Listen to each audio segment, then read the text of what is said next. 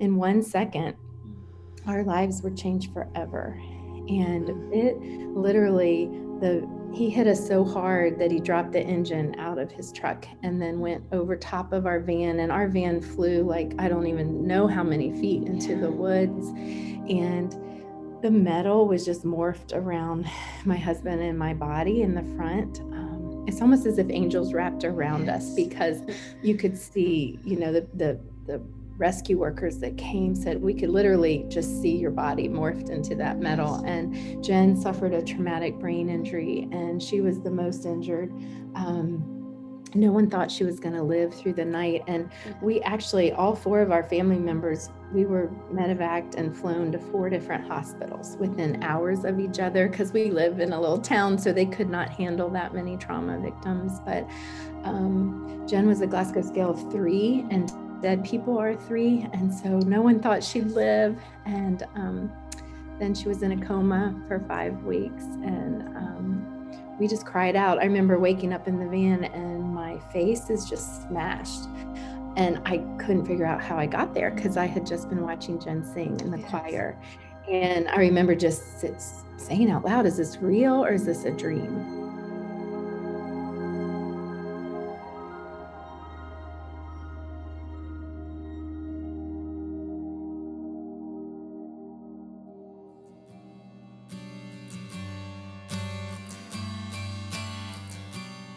You're listening to the Reframing Ministries podcast, providing help, hope, healing, and humor for people walking through pain. Here's our host, Colleen Swindoll Thompson.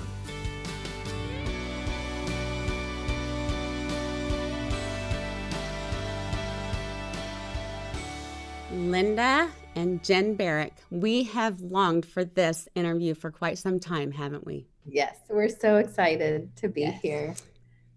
You, Linda, just put out a 10-year revised edition to your book titled Miracle for Jen, because you guys experienced a complete unraveling of life years ago. And I would love for you to start out by telling us how that began. Well, Jen was 15 and she was singing in a choir concert with her high school choir at church at Thomas Road Baptist Church in Lynchburg, Virginia. And it was a great night. My father is Dr. Ed Heinzen, and he's a preacher, and he spoke on Revelation in an hour, if you can believe that. And at the end, hundreds of people came forward to give their lives to Christ, and it was a great night. And so I love a party. And I invited a lot of friends over, Jen's boyfriend and his family, and we had probably 20 to 30 people headed to our house after church. And on the way home, less than a mile from our house, we were hit by a drunk driver who was going 80 miles an hour with his lights off. And he had been drinking all day. It was 8:30 on a Sunday night in November. But he had a breakup with a girlfriend, and he was on drugs, and he was drinking, and he was filling his life with all the things that don't matter. He was self-medicating, and he actually had hit another vehicle before us. It was a hit and run. And so the people in that car had called 911 and were begging the police to come, and and they were actually praying out loud for us that he would not kill the next person that he hit. And our whole family was together. We had a Sienna van. And for the first time, probably in weeks, our whole family was in the car, because my son Josh played sports. So my husband was always off coaching his sports, and Jen cheered, and I was always with her. But we were all together in the family van. And in 1 second, our lives were changed forever. And it literally, he hit us so hard that he dropped the engine out of his truck and then went over top of our van. And our van flew like, I don't even know how many feet into the woods. And the metal was just morphed around my husband and my body in the front. It's almost as if angels wrapped around us, because you could see, the rescue workers that came said we could literally just see your body morphed into that metal. And Jen suffered a traumatic brain injury, and she was the most injured. No one thought she was going to live through the night. And we actually, all 4 of our family members, we were medevaced and flown to 4 different hospitals within hours of each other because we live in a little town, so they could not handle that many trauma victims. But Jen was a Glasgow scale of 3, and dead people are 3. And so no one thought she'd live. And then she was in a coma for 5 weeks. And we just cried out. I remember waking up in the van and my face is just smashed. And I couldn't figure out how I got there because I had just been watching Jen sing in the choir. And I remember just saying out loud, is this real or is this a dream? And my son Josh was only 11 sitting behind me, and he said, Mom, it's real. And we just started crying out to God. And in your darkest hours, I want to encourage anyone listening, God is not far away. He is so close. And when I think that my son was 11 and he should have been screaming, he said, Mom, I can't explain it. I was yelling Mom and I was yelling Dad, and no one was awake. No one was answering. He thought he lost his whole family. And yet he said, God gave me this peace that was unexplainable. And again, God comes so close to us in those dark moments. He is not far away. He is right there with us, and he never leaves us. He never forsakes us. Well, I think pictures are worth 1,000 words. And so I brought some pictures that you have of the accident. And I want to encourage you guys who are watching or listening to look at Miracle for Jen, which is the book that you have revised. And you show a picture of the car, which is about the size of like my Dixie cup right here from a minivan. Yeah. And I want to also include you guys, you were involved in Bible studies and teaching Bible studies. Jen, you were involved in cheerleading. I mean, y'all were living a life that honored the Lord, that was determined to walk with him. And the gentleman who got pulled or who hit you had been pulled over. The cop did not take his keys. So all of these things in reflection, you write about saying, I can go back and revisit those moments and think, why didn't he take the guy's keys? Why did you got Kentucky Fried Chicken? Why did it take so long for the guy to cook the chicken for all the people coming? I mean, there were moments in time that you reflect on and you think, God could have intervened there and here. But he chose to allow all of this to happen. And it has forever changed the trajectory of your life. How do you deal with those? Why God, or how come God? You could have. You're sovereign and you didn't. I'm sure, I mean, you all spent months in hospitals with broken bodies. Right. We all have a choice. Just last night, we spent 3 hours with a friend who was just diagnosed with cancer. And we shared with the family, you have a choice to run away from God or to run to God. And where else can we go? There is no other hope except Jesus. He is the hope of the world. He is our rock. He is our foundation. And it doesn't mean you don't have hard days. It doesn't mean you don't wrestle. There were so many days I wrestled with God in my mind and in my heart, saying, God, have you been good to my family? And the one thing that helped me was to focus on that this life is just a dot. It's just a dot on the timeline compared to all of eternity in heaven one day. And that, for Jen with her brain injury, well, Jen, when we ask you, like, what has this cost you? We just had 10 years in ministry, and to see all the thousands and thousands of people that have come to Christ because Jen is still broken and because her memory is still comes and goes, but yet she praises God. And, we would say to Jen, like, what has this cost you? And what did you say? Well, I said it hasn't cost me anything. Well, that was my desire. I was begging God for boldness.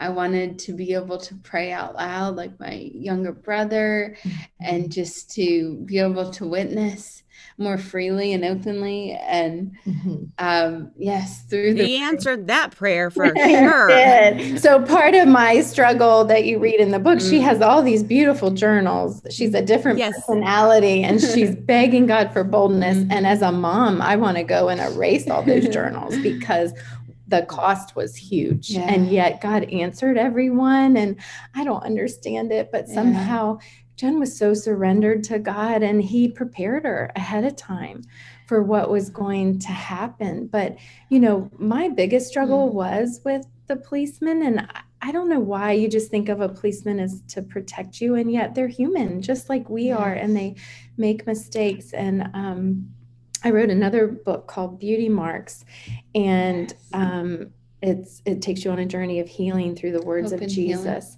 And it was literally 10 years later after the wreck, I was working on this book, and we got an email from the policeman that said the worst 5 minutes of my life. And he had not been allowed to reach out to us for 10 years, I don't think. But, to read his words, recounting the whole day and how he had been tormenting himself for years. And he just made a mistake. He thought the drunk driver was turning on his car because he was cold, turning on the truck because he was cold. He had no idea he was going to come after us, that he was going to hit a family. And he actually said in that email, if you could find in your heart to say the words of Jesus on the cross, Father, forgive him, for he didn't know what he was doing.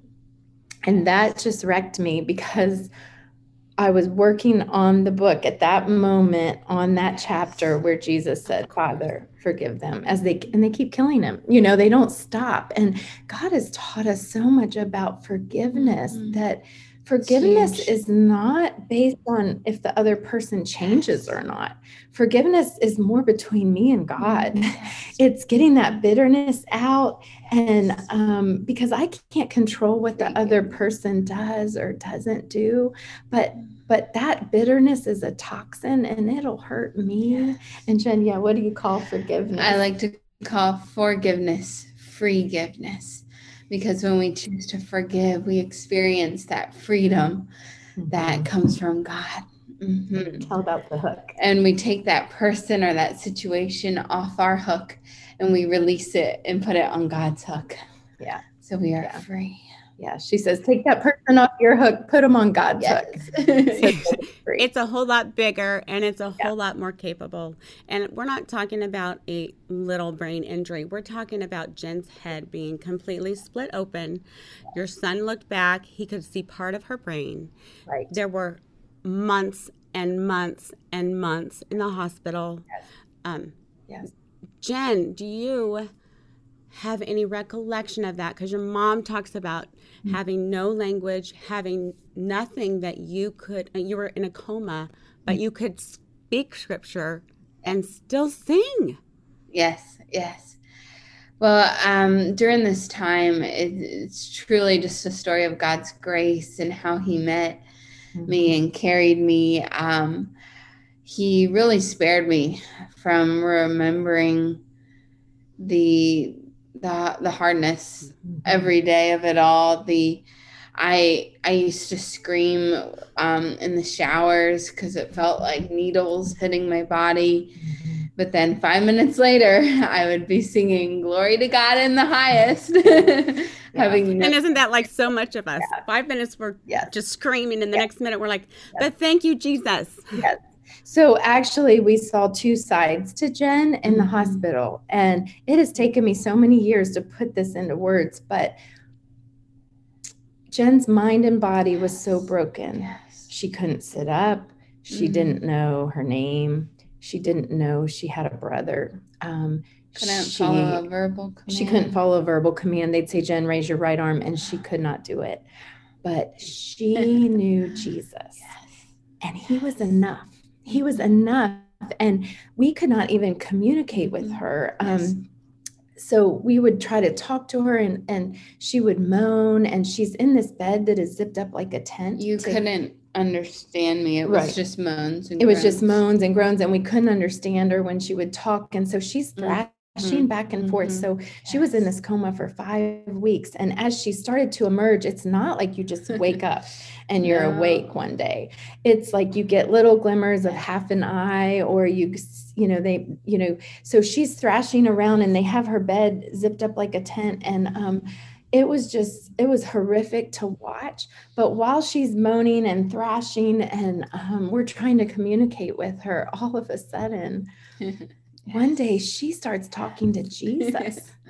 And it's this uninjured voice. It sounds like Jen, and we're just allowed to hear it. It's like she's with him. Somehow she is in God's presence in this bed, thrashing around like a baby with the feeding tube. I can still picture it. She's getting all wound up in this feeding tube, and she can't communicate with us, but she's communicating with God, and he's allowing us to hear it. It's the only time we could understand her was when she was talking to God. And it was this two-way conversation. She's saying, Lord, should I go or should I stay? What would you have me do? And then she's thrashing around and she's saying, okay, God, I'll do it. But there aren't words to describe you. You'll have to write it down. It was unbelievable. And it's like God was giving her a plan for her life and she was agreeing to it. And we saw where the Holy Spirit is never disabled. Yes. And it was unreal to calm her in all her pain and all her screaming. We'd bring in the Wow Worship CD. And even when she didn't have much of a voice, she could mouth all 22 songs on that Wow Worship CD. And we left a Bible open at all times because I said, God's word is alive and powerful. Don't close that Bible. And my whole left side was crushed. My husband and I are in wheelchairs. We had to go home every night. Yes. So a different friend stayed with her every night in the hospital. And I would have this list of things like, you've got to read God's word out loud over her. And I'll never forget my cousin Heidi calling me at 4 in the morning, and I'm at home in a hospital bed. And Heidi's like, I would literally, my son would tape my pills to my hospital bed because to just get up to go to the bathroom was horrific, to try to get in a wheelchair, or I would hop on one leg, which I now have problems with that knee because I would hop on my good leg to the bathroom. And but Heidi called me in the middle of the night and said, you're not going to believe it, but I was reading Psalms over Jen to calm her down, and she quoted the whole chapter out loud. But I tried to trick her, and I went to the Old Testament and the New Testament, and it didn't matter. Yes. Every verse Jen had hid in her heart was just flowing out of her. And we've been learning so much about the Holy Spirit through Jen. The Holy Spirit reminds us of truth. The Holy Spirit can warn us of danger. The Holy Spirit is joy, is peace, the fruit of the Spirit, love, joy, peace. It all lives in us. And it's just been an amazing journey to watch how in Jen's brokenness, the more broken she was, the more the Holy Spirit would speak through her and help her in ways that were unexplainable. The things that she would say, she had so much spiritual knowledge, and yet she didn't know the difference between an elephant and a bird. It was unbelievable to watch. And then one story that changed my life forever. She was still at UVA in the Children's Hospital at Kluge, and it was Christmas time, and she couldn't even stand up. A lift put her in the wheelchair, and my friend Pam Foster was with us. And Pam is literally sitting on the ground, rubbing Jen's feet to calm her down because she had so much pain. And I'm in a wheelchair, and it's Christmas. So I'm like, let's sing Silent Night. That'll help Jen because she's thrashing so much. If you can picture her head and her neck is getting all caught up on that headrest of the wheelchair. And it's almost like a seizure. Like, did you wonder if she's having like thrashing and just uncontrollable motion, movement. Yes.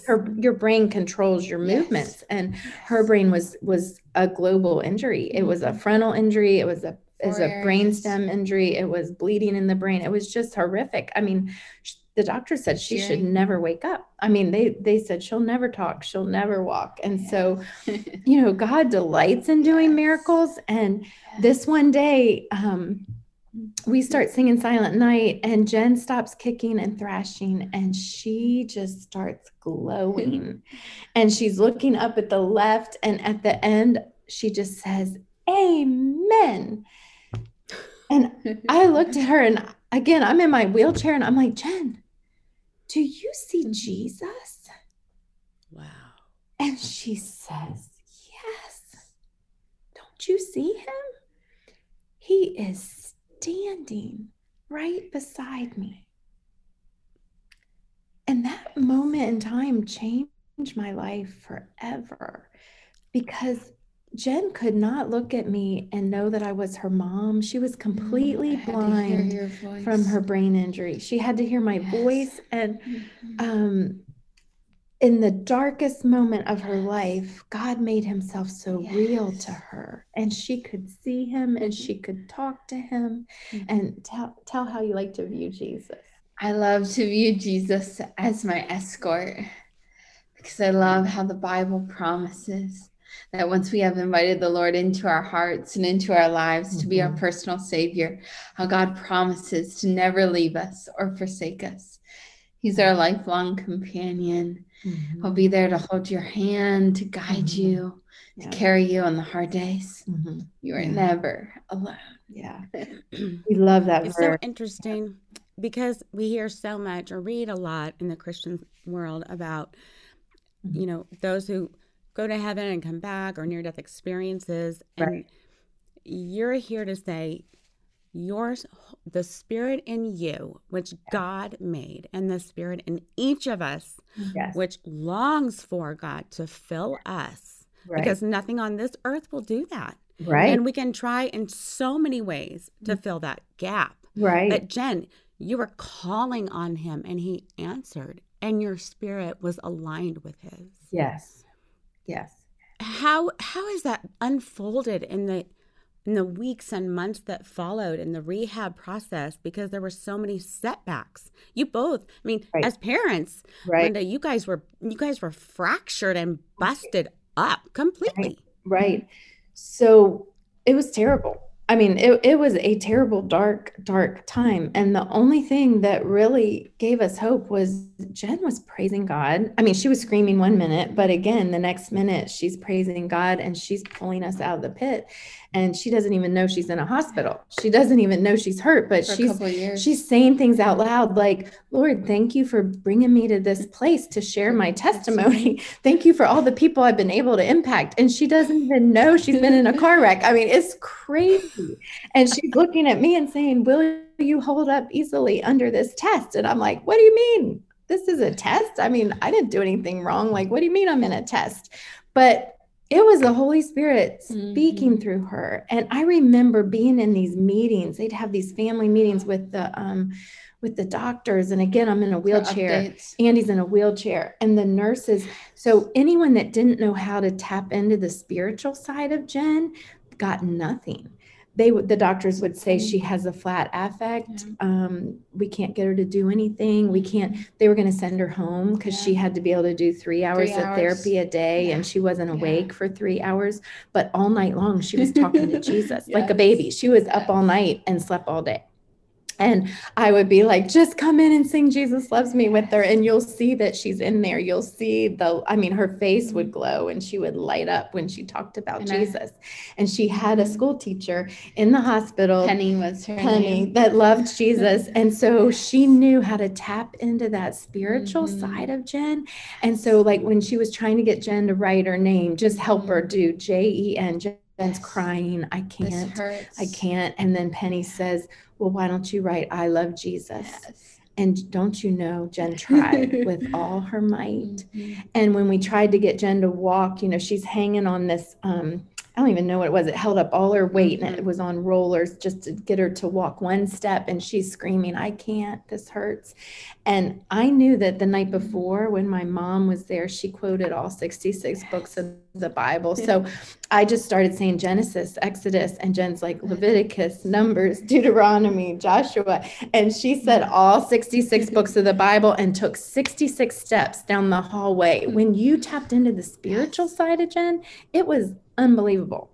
And so when she came home, she was not ready to come home. No. I mean, insurance sent her home early. They said, I remember reading about that because you guys said, what are we going to do? How are we going to take care of her? So exactly. You're both still in wheelchairs. Right. We're in wheelchairs. My left hand did not work. So I could not even feed her. She's not eating. She was eating, then stopped eating. And I couldn't even do the feeding tube, you needed 2 hands to do that. And I'm fresh and I couldn't so help her up and down the stairs. Her bedroom's at the top of the stairs. And yet we wanted to bring her home to a house that she was familiar with, because she didn't have a short-term memory at all. So she wouldn't know where the forks were, but if she needed one, she'd walk to the right drawer, so we knew it was important to have her in a familiar environment. But when she came home, the only way we could get her to do things was to tap into the spiritual side of her.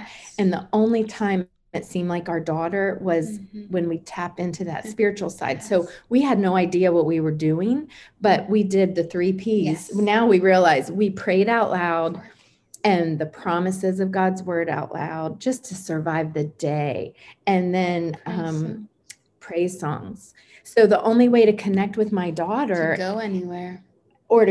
Like she couldn't get in a car. She'd get so sick because of her vision was cortical blindness. And so we'd turn on the praise music really loud.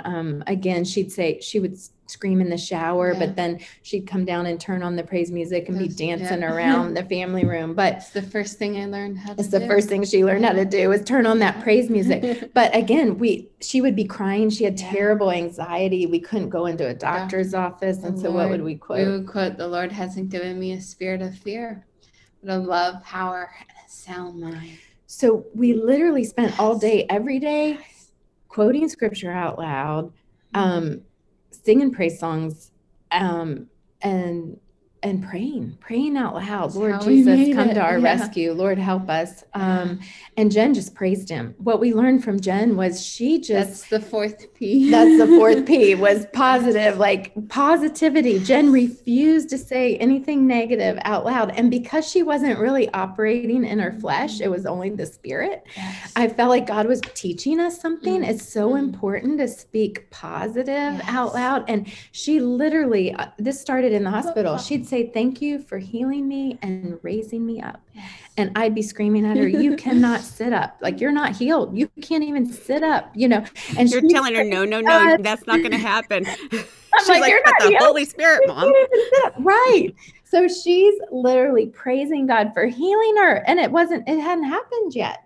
But later, when I went to write the book, I realized God was trying to teach us something through Jen, that if we start praising him in advance before he answers, it changes everything. And it's so hard to do, but Jen just has this childlike faith.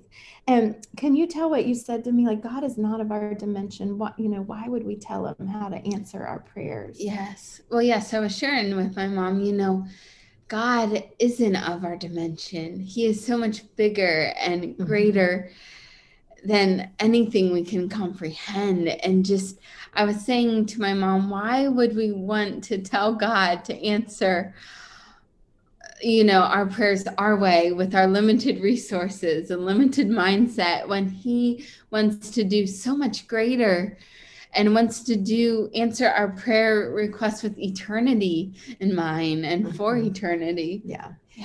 Jen said, "Why do I want to give him my limited answer when he has unlimited power? His power is unlimited." And so even this past year, Jen has taught me, instead of begging God for things and then being disappointed when God doesn't answer it my way, if I can still beg him for those big things, but I write at the top of a page, "Lord, do something greater." And then I write all the things I can't control, all the things that are swirling in my head, in my menopausal brain right now that I can't fix, that I can't control. And I'm like, I can't even sleep because they're swirling.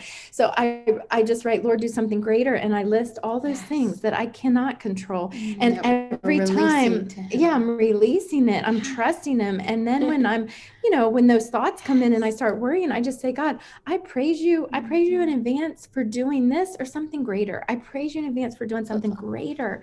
And I don't want to limit you." And like Jen said, God always answers for his greatest glory. We have temporary in mind, but he has eternity in mind. And I want that quick fix. I mean, I do. I was begging God to fix Jen and make her who she was before. And I knew in my heart that Jen I just knew in my heart that Jen was going to win people to Christ. It was all in her journals. But in my mind, God was going to heal her that month or next month. Like, it was not going to take years and years. And that's what's hard. And the other day I was thinking, what if God had answered my prayer the way I told him to? What if Jen was who she was before? She didn't have boldness. Now she's uninhibited.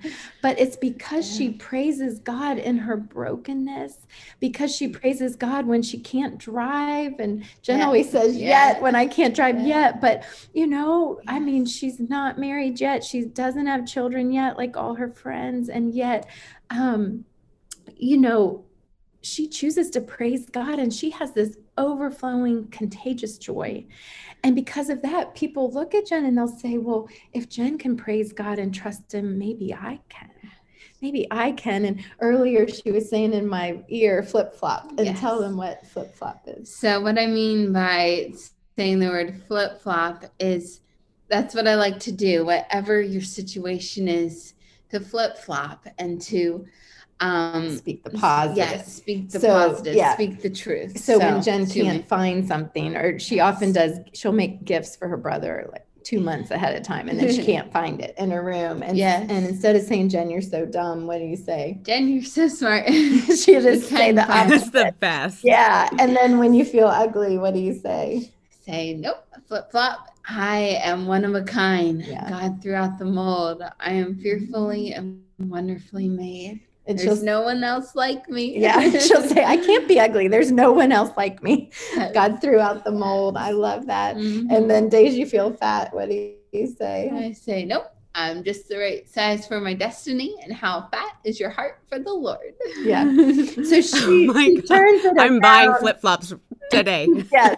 Well, and even when we're supposed to meet somebody at a restaurant and it looked like such a dump, and when we pull up and she says, oh, this place looks exquisite. I mean, she just chooses, so whatever negative I'm thinking in my mind, she's speaking the exact opposite. And she'll often use bigger words than what, we would use. It's just the brain injury, but she'll come out with these huge words sometimes. But I mean, if we all lived like that, one day I said to Jen, why are you always positive? Mm-hmm. And I wrote it down on a sticky note because I knew she wouldn't remember what she said, but she said, God is the feeder of positive, and Satan is the feeder of negative. Mm-hmm. And I don't, when I start to speak negative and think negative, it controls my destiny, and I'm going to believe God.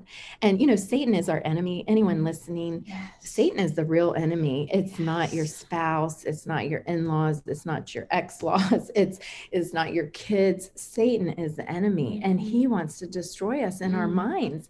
As soon as we're Christian, he can't have us. Yes. I mean, the moment we accept Christ, the Holy Spirit comes and lives in us. The power of God, the seal of adoption. We are God's child. We're secure and safe. But Satan wants to keep us so messed up with his lies and trapped in our mind, feeling unworthy and not enough. And none of us are worthy. That's why Jesus died on the cross. He paid the penalty for our sins. And we have to be able to receive his forgiveness and trust him. And I love how, I just love how Jen does that. She shows us every day what that looks like, to trust God with everything. And, life is hard. One day, Jen, you were looking in the mirror, and what were you doing? This in particular day, I was counting my scars. I wanted to know how many I had. And it was cool because as I was going through this process, God just spoke to my heart, and I could just hear him telling me, Jen, when I look at you, I don't think, oh, you're the girl with all these scars. No, when I look at you, I see that you are beautiful. You are priceless. You are worth it. You are mine. And so I love to encourage others with that fact of I want them to know that when God sees you, he doesn't see your brokenness or your scars. No. When he sees you And when he looks at you, he sees your potential. He sees the amazing plans that he has in store for you and how he wants to use you for his glory ultimately. Yeah. Yeah. And what do we call our scars? Oh, yes. So we say we no longer have scars, but we have beauty marks of God's faithfulness. Yeah. One of the words that we use for scars is kisses from heaven, which is God's kisses to us from heaven, because we have survived something earthly, but his divine work is continuing to go on through and around, and however he chooses to do it, because his spirit is so unlimited. And yet it's interesting, Linda, because you taught Bible study for years. So it's not the knowledge. I mean, while we need to know scripture and put that in our heart, hide it in our heart, as Psalm 119 talks about. Yeah. Yet that Holy Spirit in us, when we have chosen to release our will, to accept Christ as our Savior, because we have no Savior without him, then his spirit indwells us. And Jen, you are a living, walking testimony of that. I also have to think, Linda, that has to be hard at times, because your head can get in the way. Sometimes, as John tells me, Mom, your brain is in the way. Right. And I'm like, it is. Yes. So how do you navigate that? It's hard. It's so hard. And I struggle with God, and I doubt. I'll never forget. For years, I led a large Bible study at our church. When the wreck happened, I was leading one in our house. And then God called me to lead one at church, and it just grew to over 500 women. It was just the power of God. And God asked me to live my brokenness out loud in front of these ladies and be real and vulnerable. And the one day I said to Jen, I'm going to tell him I'm doubting God. And she said, well, that doesn't make you sound very spiritual. I said, I know. It's true. I mean, it's true. I'm just doubting. And so we've had a lot of other things happen as well. And my husband had prostate cancer, and all of his injuries were in that area, and his hip and screws. And so I don't know, but I feel like all the radiation, all the things, but he had prostate cancer at 48, which is very young. And so I remember, like, a contrast was, just, I wanted to be in a pit. I just did. I wanted to be in a pit. And then just started praising God and saying, and I think it was right around the time of our wreck was on November 5th. So I'm trying to remember this story, but she came down and I'm like, do you know what day it is? And she's like, it was November 5th. And then I said, Jen, do you know what day that is? And she said, is it a national holiday? And I said, no, it's the anniversary of our car wreck. And she just started jumping around like she was hearing it for the first time around the kitchen going, yay, we're alive, we're alive, we're alive. And I thought, no, it wasn't like that, but it is. And I was so upset that Andy had cancer, and I was just going to have a pity party for a few days. But then I realized, I can either stay in this pit, which is miserable. I feel awful and I'm isolating myself from people, or I can start dancing with Jen in the kitchen and be so glad we're alive. And it's that. So as much as there's times I want to just say to Jen, stop being positive. She truly reminds me of truth. And even when she's negative, she'll come back and apologize for it, which is just, I feel like, again, I don't want to miss what God's trying to teach me, that when I'm really surrendered to the Spirit, when I'm really walking in the power of the Spirit instead of my own strength, that I'm going to be in tune with, I'm going to want to make things right away. I'm not going to want to hold on to bitterness. I'm not going to want to hold on to grudges. And the thing you said earlier about hiding God's word in your heart, I know this to be true, that when life hits us and we are squeezed, like when trauma comes and we are squeezed, whatever we have poured in is what comes out. And if we have That's poured huge. scripture in, I mean, the Holy Spirit can't remind us of a verse we never read or we never memorized. But in those darkest moments, the Holy Spirit's going to bring to our mind the word of God that we have hidden in our heart, those childhood songs. I remember I would just sing Jesus Loves Me to Jen over and over again in the hospital. And I've realized this too, because my body was crushed, because I could not help the nurses like change that Jen's diapers in the hospital. I mean, it was just horrific. My beautiful 15-year-old girl who was a varsity cheerleader and soccer player and straight A student is in this bed, and I'm having to let my friends help change her diapers because I could not help do that. Like, that was horrific to me. And yet now I realize the only thing I had was my mouth. So I couldn't physically help Jen at all. I was so broken.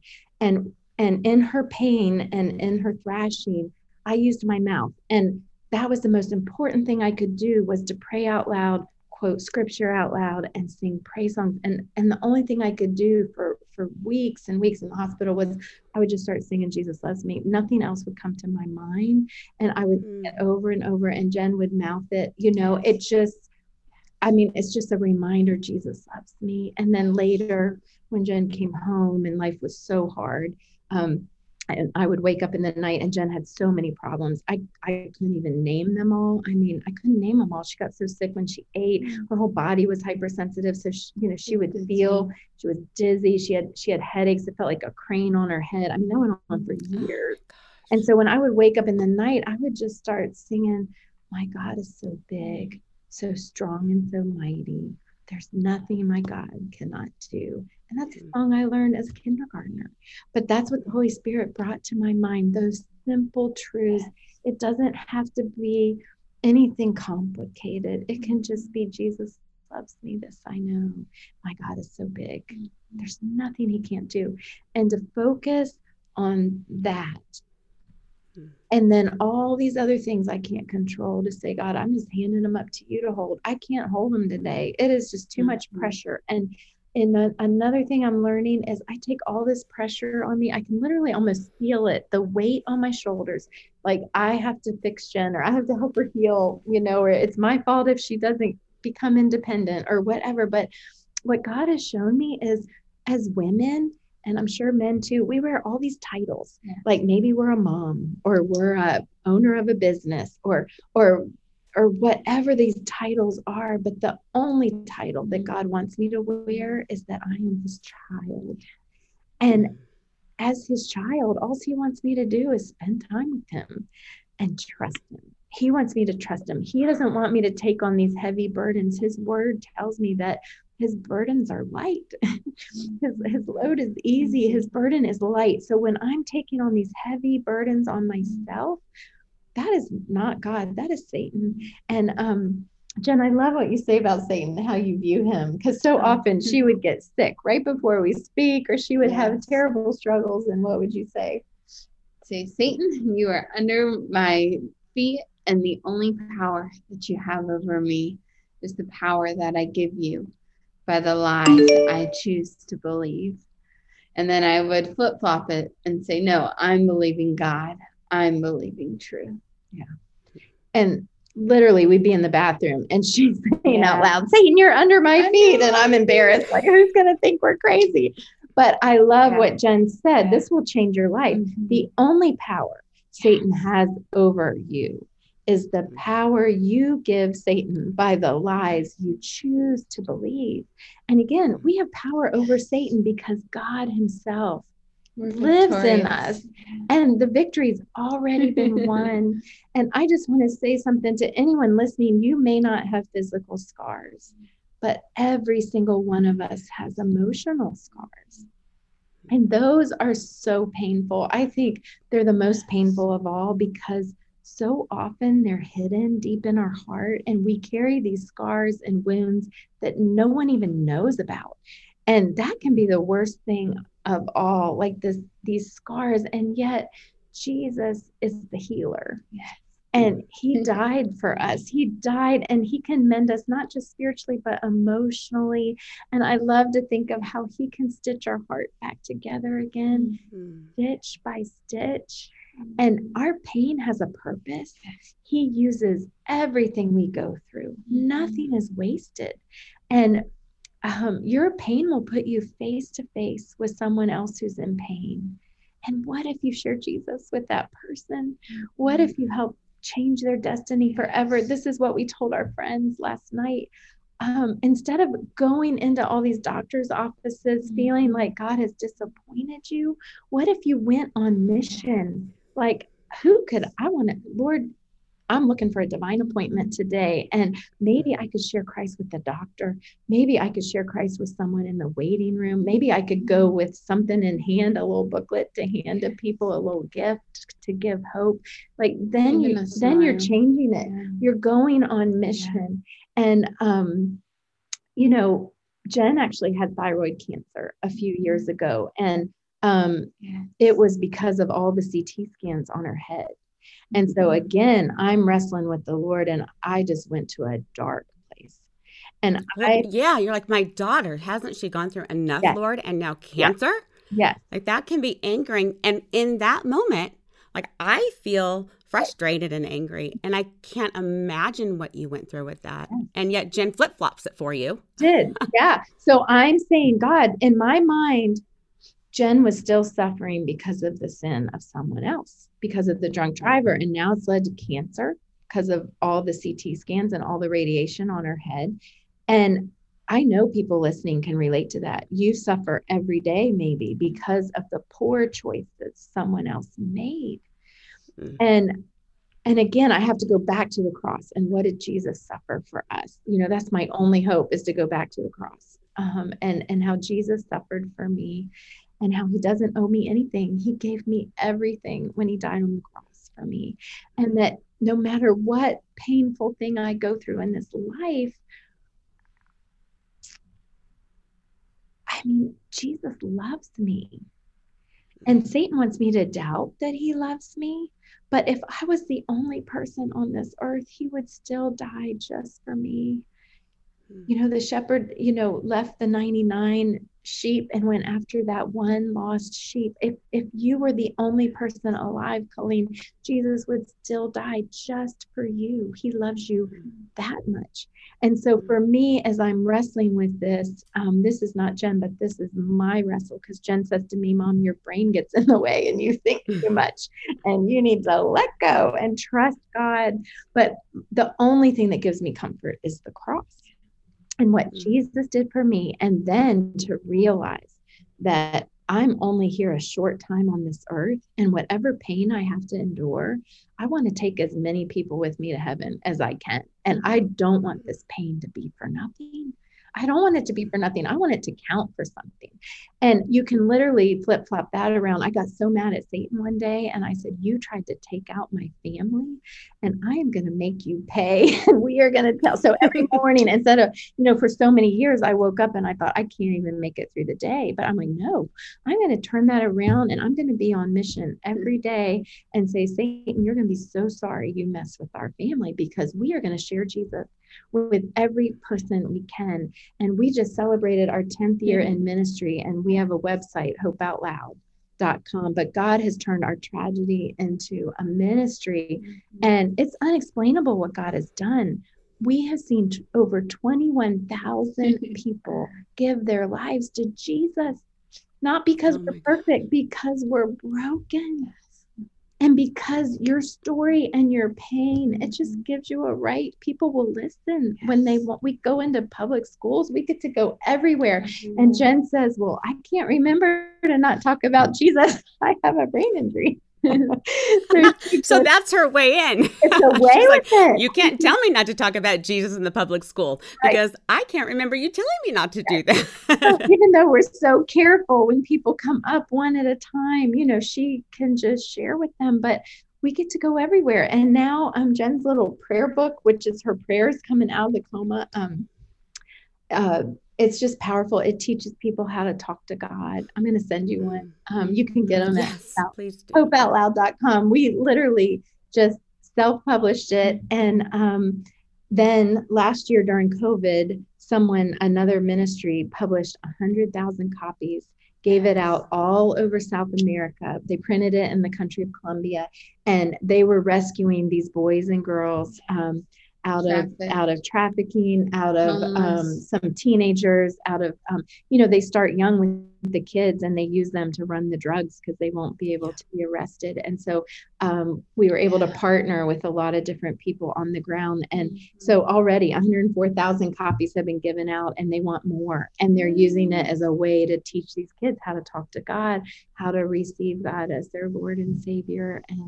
And truly that's what Jen did when she had the cancer. She just said, she wasn't mad at God like me. She said, oh, God's going to expand my ministry. And not everybody understands cancer. I mean, you said not everybody understands brain injury, but they can relate with cancer in some way. And when the first time we went and Jen had to have her thyroid removed and it was in her lymph nodes, all of that, Jen took her prayer books and she just handed them out. We ran out of copies every day. She would hand them out at the cancer center. The check-in lady would be like, I need more.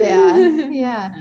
And my battle was, Jen, you're the youngest one here, because by then she was an adult, and but yet the youngest one in that cancer center. And Jen's like, but I know the healer.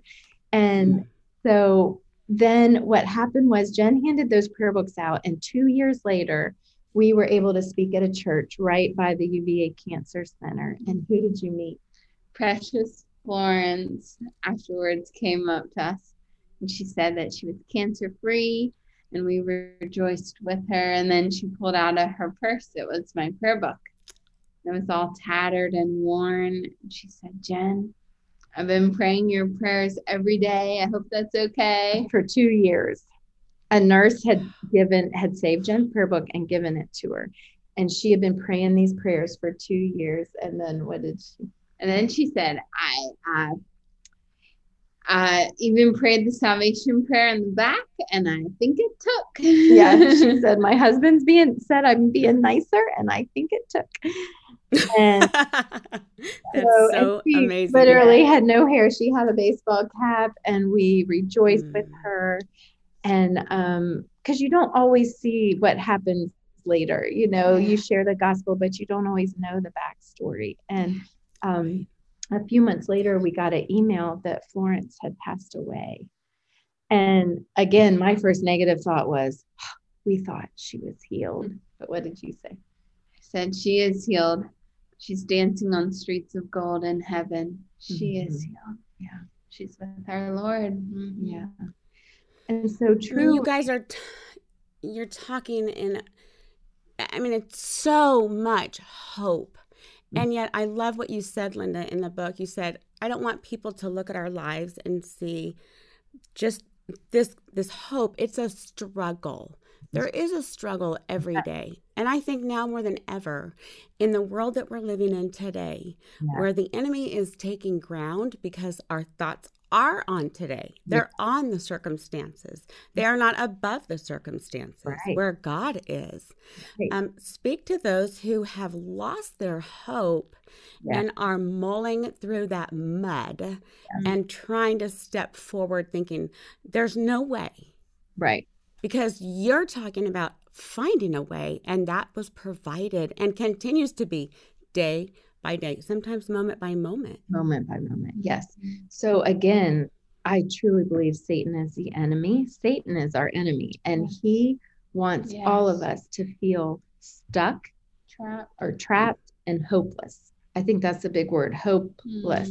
And one thing I've learned is we all have feelings, especially as women, we have feelings all over the place. And our feelings are real, but they are not always true. And so I may wake up this morning and I may feel unloved, but when I've got to run to scripture for truth, there is so much confusion today. And what is truth? But the Bible is the only absolute standard. So I may wake up and feel unloved, but when I run to God's word, Romans 8 says nothing can separate me from the love of God.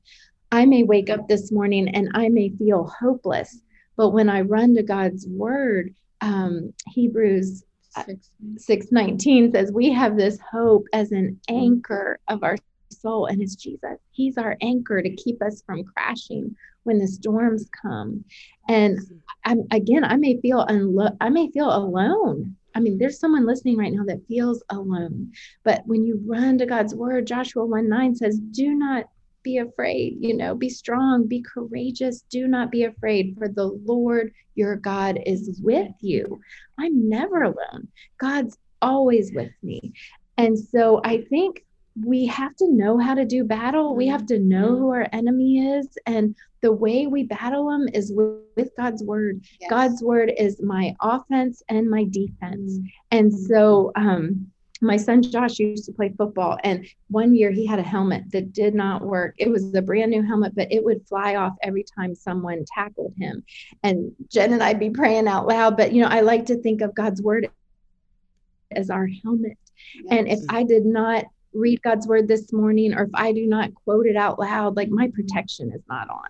And so I literally write God's word on sticky notes. I have them right here on my computer. I have them on my mirror. Love it. I mean, this is Proverbs 2:7-8, and 1 Corinthians 15:58. Be steadfast, unmovable, always abounding in the work of the Lord. I have scripture everywhere to remind me of truth, because my brain does get in the way, and it is a daily struggle. It is a moment by moment struggle. And sometimes I say to my husband, if I start crying, I may never stop. And so again, Satan's fingerprints are, and this is so powerful, and this is in scripture, but Satan's fingerprints are confusion, yes. Shame. Anytime I feel shame, or the past, anything like that, I'm worried about my past, like I should have done this, or if I had just done this. Like Satan loves to bring up our past and paralyze us with our past, but God's voice is the voice of today. Today, I've got things for you to do today. Give me this day my daily bread. And so that's how I try to just visualize this pit. And any thought that is making me fall down in the pit is from Satan. But God's word is pulling me out of that pit every time. And anytime I have confusion, that is Satan. And I have to just out loud say, Satan, get behind me. That is not true. And even last night, I was praying over these people we were talking to. Lord, would you just make an alarm go off in them every time it's a lie and it's not true? Like, would you help them recognize this is a lie? And again, we've got to know God's word to know when it's a lie, but I almost want to catch it like a baseball, like that lie. I'm not going to let it penetrate my heart. I'm going to hand it up to God. I'm going to put it on his hook, but I don't want those lies to penetrate my heart and to make me feel so sorry for myself. Because when I start going there, it's just this never ending downward spiral. If I start saying out loud all the things that aren't fair, or are the things that we've had to give up, or all the things that, the sacrifices, I got to keep my eyes focused on Jesus. I've got to keep my eyes focused on truth. I have got to be ready for that enemy. Again, he cannot have you, but he wants to discourage you, and he wants to destroy families. It's crazy what's happening right now. And that's so interesting. As you guys are talking, I'm thinking about just stuff I've read on shame recently and the interpersonal neurobiology of that, and how you both are doing things like laughing, yes, and dancing, yes, and speaking truth out loud. Yes. All of those, yes, scientifically are proven to engage our whole brain. Yes. And as much as it may be said, well, Jen is still broken. Jen, your brain is functioning at all levels, yes, in a way that I cannot imagine. Yeah. And yet I don't see it. So I don't see it as broken. I see it as God revealing himself through what science is discovering. And that is when we dance, when we sing, when we praise, when we speak out loud. Some of the things that you were saying, when we pray, when we meditate on his word, it engages our entire body system, and that feeds our souls. So I would say you're the most healthy one in the bunch right now. That's what emotionally she is. She does not It's doubt God. incredible. And Now, I do want to ask, yeah. I want to ask you about your husband and your son, because this is a family issue. And when one person or when someone in the family is struggling, then the whole family is struggling. What would you say to a sibling or to a husband or to a wife or to a daughter, a grandparent or grandson who is caregiving, and how do you engage the family? I mean, a lot is what you just mentioned. Again, our whole family was praying out loud. So we would get around Jen's bed every night and just pray. And trauma either tears a family apart or it brings you together. And again, you have to choose to run to Jesus. And there were months where Andy and I would find Andy just sitting in the living room in the dark, and he would play that song. It's an older song, but Jesus, come to my rescue. Where else can I go? And you have to just grab a simple truth. Jesus loves me, a simple thing, and you speak it out loud over and over again. And my husband, his faith statement was, God is going to heal Jen to be exactly how he wants her to be. And he would say that over and over. And I was not spiritual enough of that, but I would just say, this life's just a dot. And then I would say, it's a half a dot. In other words, I can do anything for 60 years, 80 years, when I have all of eternity in heaven. And then Jen, literally, what did you start calling me? Polka dot. She started calling me polka dot. And that was her first short-term memory, was polka dot. Because I just couldn't even make it through the day. I'm in a wheelchair going, it's just a half a dot. I can do this for a half a dot. And that's what I clung to. So God will do that. He will put a song on your heart to just say over and over again. Our son, Josh, he talks about how forgiveness, how he had to stop blaming God, which something really hard to even say out loud, but he talks about Josh talks about how he had to stop saying, God, why? And his thing was, he was sitting right next to Jen, so he was saying, Lord, why did Jen get the brain injury instead of me? I would have done anything to take it. Why does she have to go through this? Almost survivor guilt, which is very real for a lot of siblings and for a lot of parents, because as a parent, we would want to take the pain for our child any day. Absolutely. And again, Josh said, I saw God using Jen and I wanted God to use me, but I had to stop asking why. And I had to open my hand and say, what? Lord, what do you want to do with this? I can't change it. And I had to stop blaming God. And it sounds weird. It's not like we have to forgive God, but he doesn't do any wrong, but we have to start blaming him in our humanness. And God understands that we're humans. Another thing living is in that freedom. We have to forgive ourselves. There is no verse in the Bible that says you have to forgive yourself. But what 1 John 1:9 says, if we confess our sins, he is faithful and just to forgive us of our sins and to cleanse us from all unrighteousness. So when that shame comes and that condemnation, and by the way, shame is feeling bad about who you are. Guilt is what we feel when we sin, and then you can confess it and the blood of Jesus covers it. But shame is feeling bad about who we are. That is from Satan. And so that's the identity. That's our identity. Yes. When we start agreeing with Satan about our identity, that we're worthless or that we're not enough or that we're too much of a mess or too broken for God to use us. I mean, it doesn't matter how broken we are. Again, the Holy Spirit is perfect inside of us. And so we have to be able to receive God's forgiveness. And there are some people that I've talked to, I know so many can relate to this. If they did not feel loved as a child, they have a hard time receiving the Heavenly Father's love. If they didn't have an earthly father that loved them, and here's the thing, if they didn't have love growing up, they have a hard time loving themselves. And if you can't love yourself, it's so hard to love others. And you can hear God loves me, Jesus loves me over and over, but to be able to actually receive it is a whole other thing. Like, we've got to receive God's forgiveness. We have to believe that Jesus did what he said he could do, that when he died on the cross, he paid the penalty for my sin, past, present, and future. So not only do I have to forgive other people, I've got to receive God's forgiveness for myself. And so when those lies, those condemning thoughts, and like Satan is our accuser.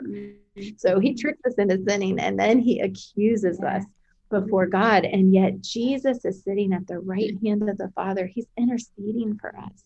The Holy Spirit is interceding for us. So God is on our side. He does not want us to feel like we are hopeless and stuck. He wants us.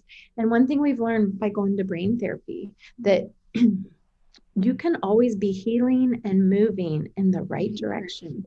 One step at a time. And you can say that out loud. I am not stuck. I am healing, and I am moving in the right direction. I'm not as depressed today as I was yesterday. You know, I am choosing to get out of bed today. I am choosing to get a shower. I am choosing to eat breakfast. You know, I'm just one step at a time. I'm going to call a friend, or I'm going to get out in the sunshine and go to a park. But some signs of depression are when you don't want to get out of bed, when you don't want to do the things you normally enjoy doing. And if that is you right now, if you're listening and you're isolating, call a friend, get out in the sunshine, take a shower, eat your favorite dessert, do something. You know, you've got to get up. And what I love is the story in the Bible of Elijah. He was one of the greatest prophets. And after he took on all those prophets of Baal up on Mount Carmel and defeated them, he hit a great depression. And I think it was Queen Jezebel was going to kill him. And he was afraid of a woman after taking on 300 and some prophets of Baal. And he ran and hid. And if you read God's word, it says he wanted to die. And so that's a suicidal thought. I mean, suicide is real. We get notes every day about people wanting to take their lives. And yet God does not condemn him. When Elijah said, he sends an angel, and the angel comes close and touches him. So in our depression, in our suicidal thoughts, God comes close and he touches us. And he said to Elijah, get up, eat, here's some bread. I mean, miraculously, he had, the angel of the Lord had bread, but he reminded him of truth. You're not alone. There's 7,000 other people just like you that are trusting me. You're not alone. And so we've got to, that's such a beautiful pattern for us in our depression, and in feeling hopeless, how to get up. And then we got to go to God's word for truth, remind of truth. And that to stand on in those darkest moments, God comes close. He hugs us. He cradles us. I love Jen says he will cradle you. He will hug you. He will hold you. And he is not ashamed of us. God is never ashamed of us. He says, come just as you are. He doesn't say, I'm going to fix you first. No. He says, come to me just as you are. I love you. I made you. I'm proud of you. I'm proud of you. I know he knows our struggle. He knows our inner struggle more than we know it ourselves. And sometimes our best prayer is, God, help me. Just help me. I just his name, just Jesus. Oh, all the time. There were so many. I could sit and listen to y'all all day long because you're so, you give so much hope. So as we come to a close, Jen, I would love for you to pray for all who are longing to know Jesus, who are longing for his touch, who are in need, who are in sorrow, who are hopeless. Basically all. Just speak into that. Yes. Let's pray. Almighty Father, Daddy, we run to you. And Lord, I love how you are there to greet us with open arms. You are running after us just to and give us a big hug. I love that. And Father, for my brothers and sisters today, help them to know that they are never out of your reach. And so, Father, Daddy, I love how you accept us just as we are. You see our dreams. You see our sorrows. You see those regrets. Father, you see those who we need to forgive and those who just need a fresh new start. You see that as well. So, Father, I just want to pray that you would meet with us today, Father, and that you fill our hearts and our minds and our souls up with that truth, that living truth that is found in you and you alone. And Father, I just want to pray just that you'd fill us up with that love today that is found in you, and that you would cleanse us with that perfect peace. Daddy, thank you for how you aren't done. So I just want to pray that as we are moving forward, that you'd help us just to take a big step, and just that you'd help us today just to get out of that boat and to meet you on the water. I love how with you, there are no limitations. With you, all things are possible. So Father, give us just insight to what that looks like today. We just can't wait to see all that you have in store. So Lord, I just want to pray that today that my friends would just be overwhelmed with that sense of truth, that sense of security, that sense of abundance and clarity like never before. We praise you, Lord, for how with you the best is yet to come. Woo! I love that. And just fill us with the strength to face the future. We can't wait to be a part of it, Lord. And bless my friends today in every way with that sense of security that is found in you. To your name, Almighty Father. Amen. Amen. Well, I can't talk real well right now because I'm crying. Thanks, you guys. What an amazing testimony. You have touched my heart, and I know you're touching so many hearts as you show up every single day. Thank you for this time. And please go to hopeoutloud.com. Is that what it is? Your hopeoutloud.com.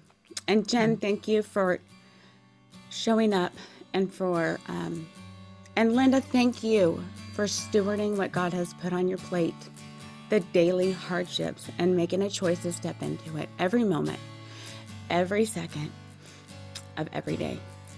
Thank you so much, you guys.